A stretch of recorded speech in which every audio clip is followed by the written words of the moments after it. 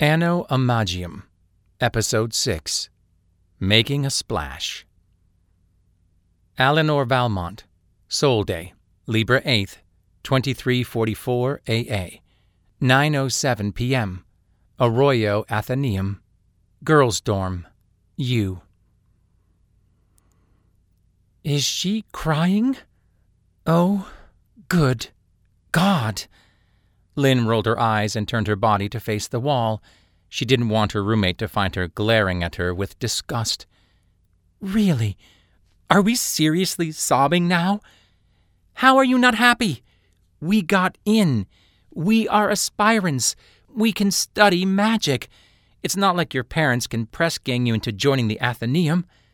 I thought you said you wanted to be a lexomancer. Do you think they let you cry in court? It was supposed to be one of those inescapably boring and meaningless meetings. Their families ran into each other as they were moving into their shared dorm room, inevitably complicated by the fact that, oh, look, it's your father, from the news, and the papers, and the magazines. Pensey Hayes' parents played it cooler than most. They weren't obsequious or hostile or flustered. Lynn guessed them to be politically liberal, mildly religious, and imagiate moderates. Her first impression of Pensey, after assessments had ended, was one of pity. She was scared, even after she discovered she'd made the cut. Then again they paired her with Steinbeck, and nobody wants to be stuck with that mean old bastard. Once they met face to face, speaking voice, gesture, and emanation, the girl was still extremely nervous, but Lynn saw that she was beautiful as well. A very cynical part of Lynn wondered if the faculty paired them because they would be photogenic together. Ultimately, she decided it unlikely, though. She overwhelms me.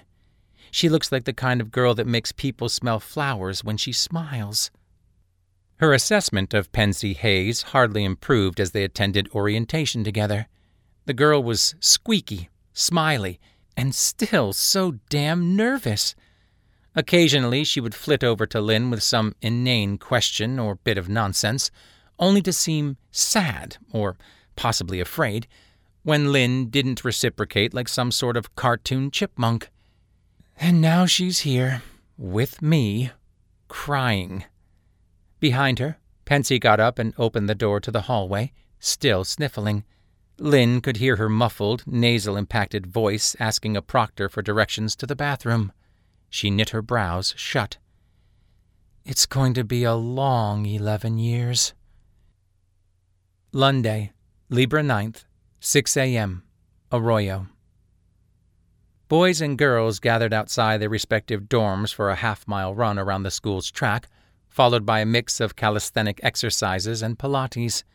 Breakfast followed their workout in the central dining complex, a cavernous, multi-story building filled with a number of SimVision screens turned to various news networks and morning shows. While Lynn was getting cereal, she felt a hand grab her hair bun. She wheeled around, ready for murder, only to see her older brother smirking at her as he walked away.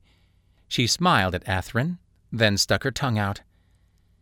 I would seriously kill anybody else for that. I wish we could sit together. But Lynn had heard that it was impertinent for junior aspirants, those who had yet to pass their discipline declaration, to sit with senior aspirants. Instead, Lynn made her way to the back of the second-floor dining room, where she noticed a number of other newly minted aspirants were sitting. There was an inviting, empty stretch of a long table, and Lynn started to approach it. Hey, quiet girl, a voice called. Quiet girl, come sit with us. Lynn paid no attention until the girl repeated herself. It was the chatty, green-haired, golden-eyed half-fae from assessments. Quiet girl? That's my name now? Just because I shushed her? Lynn approached cautiously, unsure if this was some kind of challenge or joke at her expense. There were 3 others seated next to her already, wearing smiles that might be pleasant or predatory. 2 Hispanic girls who looked like they might be twins, and a black girl wearing glasses. Lynn remembered the sisters had been called into Hemingway's mentor group. Aspiring keepers, then. She approached the table somewhat cautiously. My name's Lynn, she said, taking a seat on the bench. "You are?" "Cyphera," the girl said, smiling. "This is Asana, that's Milana, and that's Sinise," she said, pointing at the other girls in sequence, who nodded, gestured greetings, or waved. "Nice to meet you," Lynn said, though even to her it sounded like a question. "Did you want something from me?" Cyphera looked vaguely confused and shook her head. "You're a keeper aspirant too, right? I just figured we could—" "Oh, hello." Something behind Lynn snagged Cyphera's attention. Lynn turned to find Pensey standing there, timid and hopeful. Was she shadowing me? "Is it all right if I join you?" Pensey asked. "Yeah, more the merrier," Cyphera said.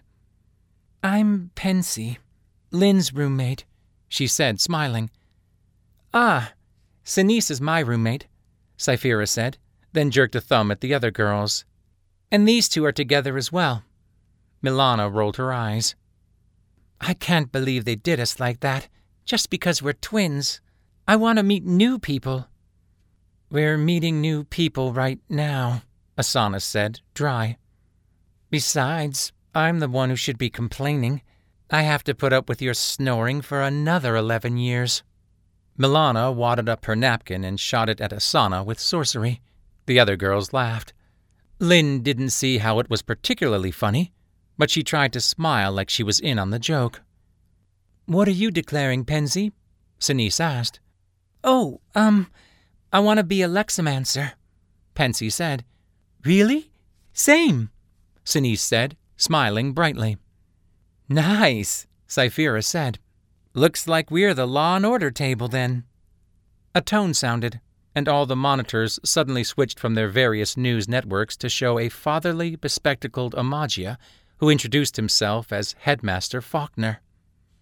At orientation, they had informed aspirants that breakfast would double as a morning assembly, and after announcements were over, students were free to talk amongst themselves or leave for their classes. The announcements were mostly self-evident, the sort of common-sense stuff that schools always covered on first days. "Is it true that you're Athenon Valmont's daughter?" Sinise whispered, even though Faulkner was still giving his welcome speech. Lynn nearly shushed her, but caught herself. "I don't want to be stuck with quiet girl." "Yes, I am," Lynn said. "No shit!" Cyphera exclaimed. Lynn smiled weakly. The conversation was a waking nightmare that would haunt her for the rest of her life. "What's it like? What's your dad like? Have you also met this other person since they are also famous? Is it true that—" And so on until Lynn wanted to cave her own head in. She had found that it was best to be humble, lest people assume she was stuck up from the start, and avoid long answers. The truth was never that exciting, and even though people always seemed disappointed by what she had to say, the more she spoke, the more stupid questions they would ask. Fortunately, the girls waited for Faulkner to finish his speech before the girls started bombarding her with inquiries. Lynn answered most of them automatically, providing practiced responses between bites of food. As soon as she finished eating, she moved to excuse herself. "I'm sorry. I'd like to review some material before class." Cyphera looked confused again and chuckled. "We don't even have an assignment yet." "I know, but I like to read ahead. See what we'll be covering before we cover it," Lynn said as she rose from the table with her tray. "Suit yourself, quiet girl," Cyphera said casually. Lynn froze. "What the hell is your problem?" she thought. "I'm not quiet," Lynn said. "I just don't like talking when there's no point." The air at the table changed. Everyone's weird withdrew slightly, as if Lynn had slapped Cyphera. She couldn't understand anyone's expression, except for Pensey, who was very clearly nervous or scared. Lynn bobbed her head slightly and excused herself to drop off her tray. The first academic class of their matriculation was geometry. Lynn found math to be hopelessly dry. Algebra came to her easily enough, and she had studied some trigonometry in preparation for the assessment exams, determined to pass them on her first try. English literature followed, which Lynn found slightly more engaging than math, though most of the rules of composition struck her as common sense. She looked forward to declaring her discipline at 15, at which point magical studies would completely supplant academic subjects.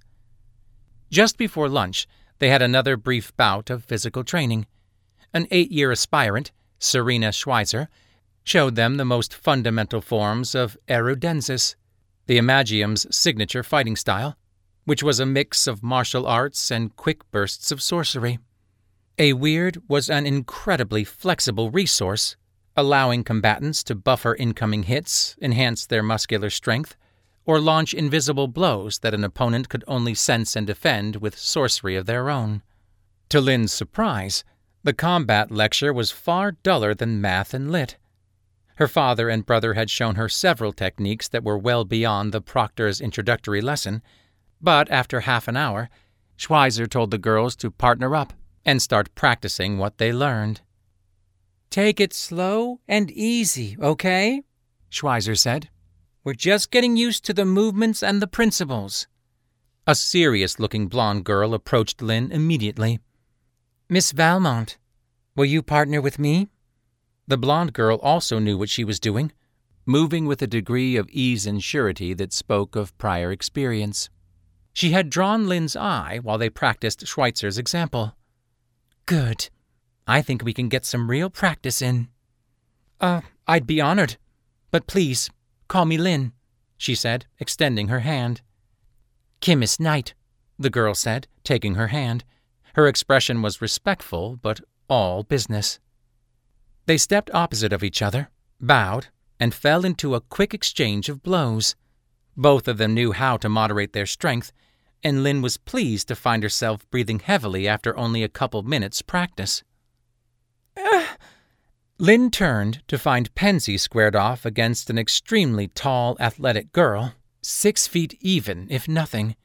She was one of the girls who had been drafted into Hawthorne's keeping group. Lynn thought she had heard somebody call her Vitha, and she was showing no mercy. Pensey managed to defend her head with her hands and buffered the blows coming into her chest with her weird, but the blows were still landing, and to Lynn's eye, they were coming in hard enough to leave bruises. Vitha fought like a boxer, with solid but unrefined technique. All she had was overwhelming offense, no idea how to use her weird beyond making her muscles hit harder, and her guard was virtually non-existent. "Do not suffer bullies in your cohort," Carol had warned Lynn in one of their early email correspondences. "Bullies seize authority without contributing anything to those who follow them, and crush the esteem of those they deem unworthy.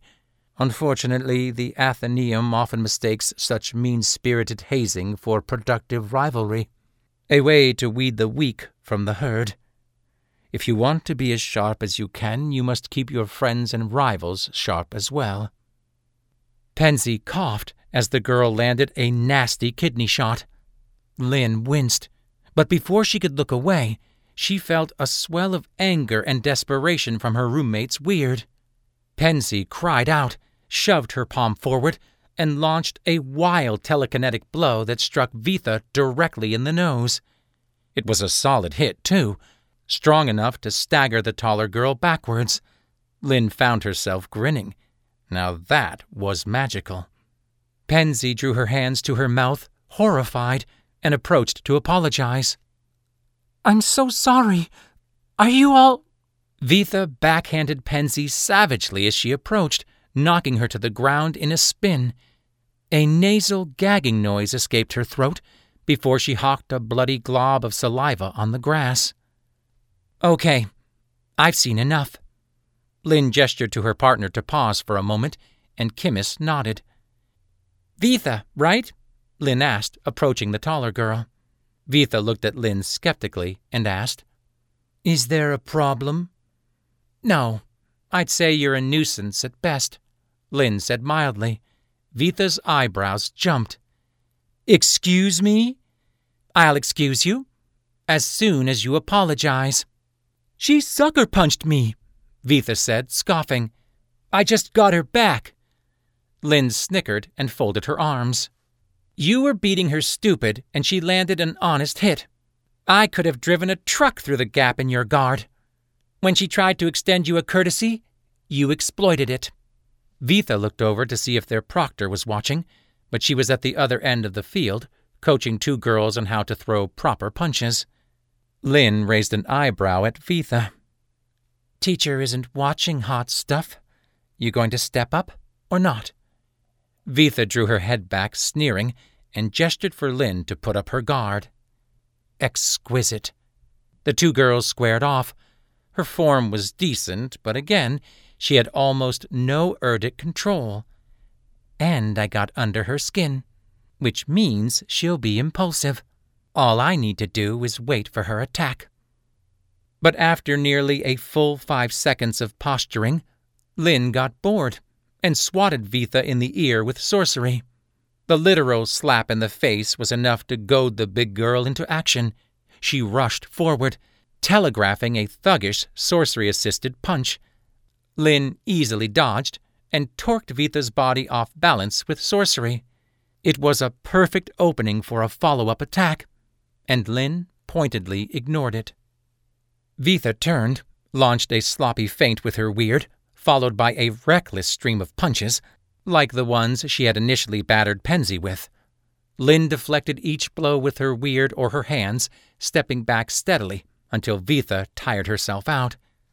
Then Lynn reached out with her hand and slapped her full in the face, harder this time. Vitha growled, emitting an impressive but impractical telekinetic shockwave to drive Lynn back. Again, Lynn answered the force with a swell of energy from her weird and stepped to the side. Now that the difference in their skills were evident, Vitha was getting more cautious. But she's pissed enough that if she lands a hit with her weird, it will really hurt, just like the shot Pensey scored. Their fight had also drawn a crowd of onlookers, which was sure to attract the proctor. "I need to end this quickly." The next time Vitha took a step forward, Lynn coiled her weird around Vitha's supporting ankle and yanked it backwards with all her power. As the girl pitched forward, eyes wide with panic, Lynn considered kicking her in the jaw, but decided that would be a bit much for the first day. Instead, Lynn let Vitha fall on her chest and planted her shoe on the girl's head before she could get up. Lynn slowly but steadily applied weight to Vitha's jaw as she spoke. "When somebody scores an honest hit, you either take it in stride or yield until you can cool off," Lynn said as if admonishing a small child. "Pensey thought she broke your nose. Abuse her kindness again, and I'll show you what a real sucker punch looks like. Do you understand?" Vitha, who had been winded by the fall, slapped the grass twice in surrender. Lynn immediately released her foot, but kept her guard up. When Vitha sat up to catch her breath, Lynn extended a hand, but was still prepared for some sort of reprisal. Vitha was red in the face and still breathing heavily, but she accepted Lynn's help. "What's going on over here?" the proctor asked, finally having noticed the disruption in the training ranks. "I'm sorry, Miss Schweizer," Lynn said, bowing to the upperclassmen. "Things got a little heated, and I lost control."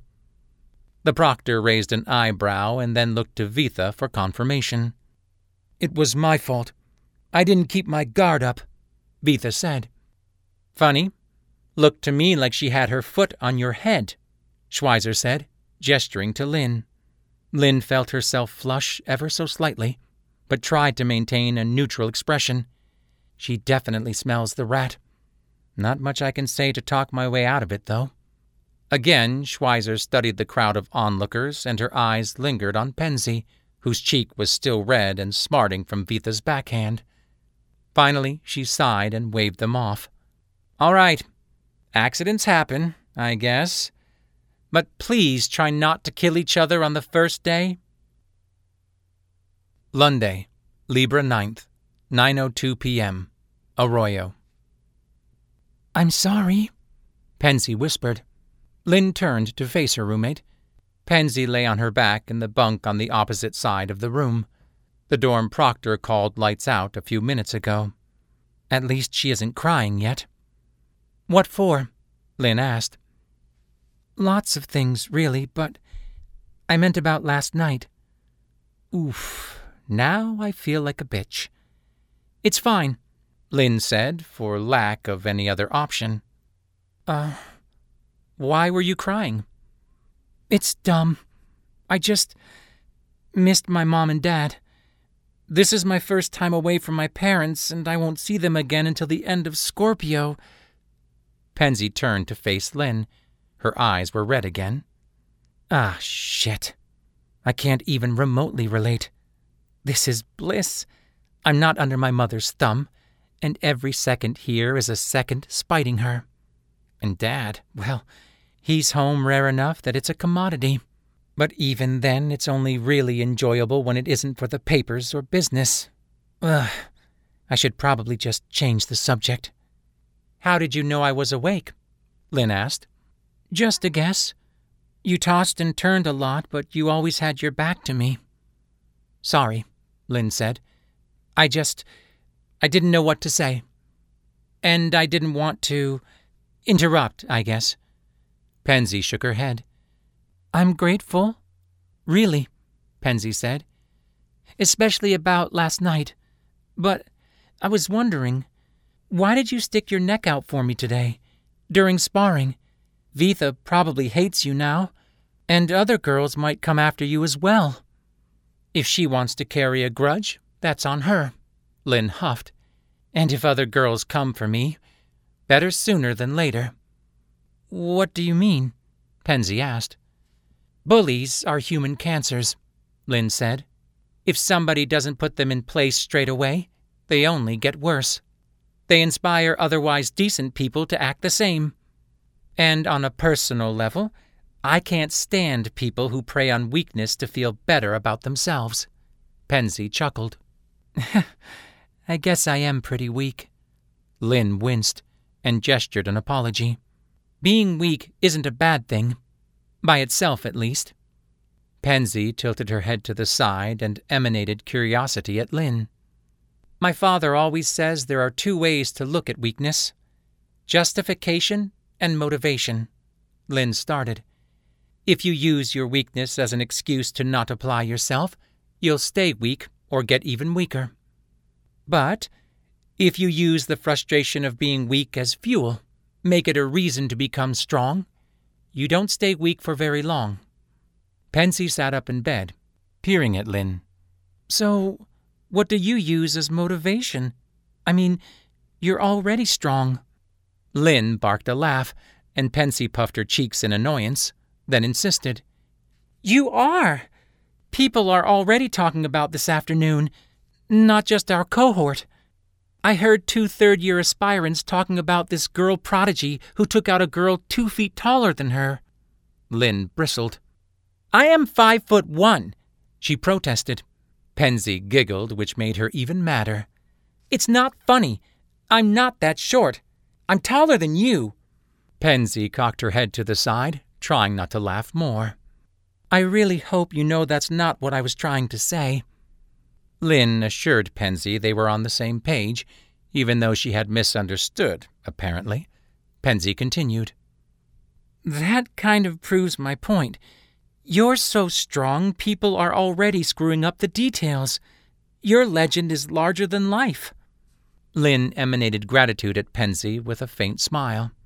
I do like having that kind of reputation, but it comes with a cost. Everybody actually hates you. And I've just decided to lean into it, because I don't really have a choice. I'm already Athenon Valmont's daughter. I'm automatically this cold, stuck-up bitch. So when there's a fight that somebody should pick, I'm happy to volunteer. Lynn nearly told Pensey to give up and go to bed, but rolled on her back and continued with the first thing that popped into her head. It's like there are these rules that everybody else understands automatically. I hate the game, and I have no idea how to play it. Whenever I try, people assume I'm being sarcastic or whatever. There was a long pause. Then Pensey asked, So? What are you doing to turn that weakness into strength? The question was like a needle in Lynn's neck. She had never thought of it that way before. In her head, other people were something that happened to you. After all, how the hell can you train yourself to become more social if nobody is willing to give you a chance? Other than studying, Pensey continued, getting along with people is like the one thing I'm good at. If anything, I'm too nice for my own good. But if you teach me how to fight, I'll teach you how to people. How to people? Lynn snorted. I don't know. I appreciate the offer, Pensey, but please. Her roommate's emanations changed, suddenly serious and almost painfully earnest. Her eyes, a delicate shade of lavender, seemed clear of the redness that clouded them earlier. I'm so out of my depth. I wanted this for my entire life, but now that I'm here, I feel useless. And I've been racking my brain trying to think of a way to thank you since this afternoon. If you need my help half as much as I need yours, well, I'd feel a lot better about myself. How can you possibly teach something like that? Well, okay. You remember breakfast this morning? Lynn nodded, her mind automatically going back to the moment she excused herself. The sudden shift in mood. When everybody was asking you questions, you just sort of shut us down. I answered everything you asked me, Lynn protested. And before you left, you kind of implied that we weren't worth talking to. Lynn paused. Is that what they thought? I didn't mean it as a reflection on them. I just had no idea what they wanted from me. Ugh, what a mess. I didn't mean it like that. I didn't see the reason behind the conversation. People talk like kids splashing around in a pool. If I'm swimming, I want to know where I'm going. Splashing is how most of us get to know each other, Pensey said, smiling. I figured you didn't mean to snub us, but I think that's what the other girls thought. They said something after I left, didn't they? Lynn asked, eyes narrowed.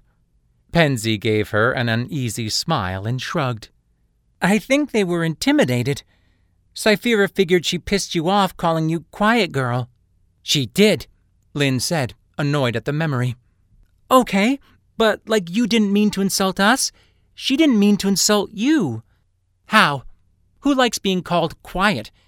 Being quiet isn't even a bad thing, but people always say it as a criticism, Lynn said. Well, when we were asking you questions, it's like you were trying to be as brief as possible, like you wanted to check the box without actually saying anything about yourself. Lynn frowned. People only ever care about me because of my father. They picture my life being amazing because he was an arch-commissioner. But whenever I give them detailed answers, people get bored or disappointed because what I have to say doesn't live up to their expectations. Okay, Pensey said, excited. See that? That's good. Tell us stuff like that. That not only tells me something about you, but it's something that helps make the conversation more productive. Productive how? Lynn demanded. Pensey pursed her lips and thought for a moment. Think of it like building bridges. The more connections you create, the more help you can give and receive. It makes people closer. It also makes talking easier in the future. So when you do have something specific to talk about, it's easier to get things done. If things start to make you uncomfortable, just let us know. It's okay to say some stuff is off limits. Lynn furrowed her brow further. That seemed like cheating somehow. Or rather, how was she supposed to even know that? Your making me uncomfortable seems just as rude as admitting you don't see the point of a conversation. You are essentially telling people they are being rude, but you're doing it in a way that makes you look weak. It's utter stupidity.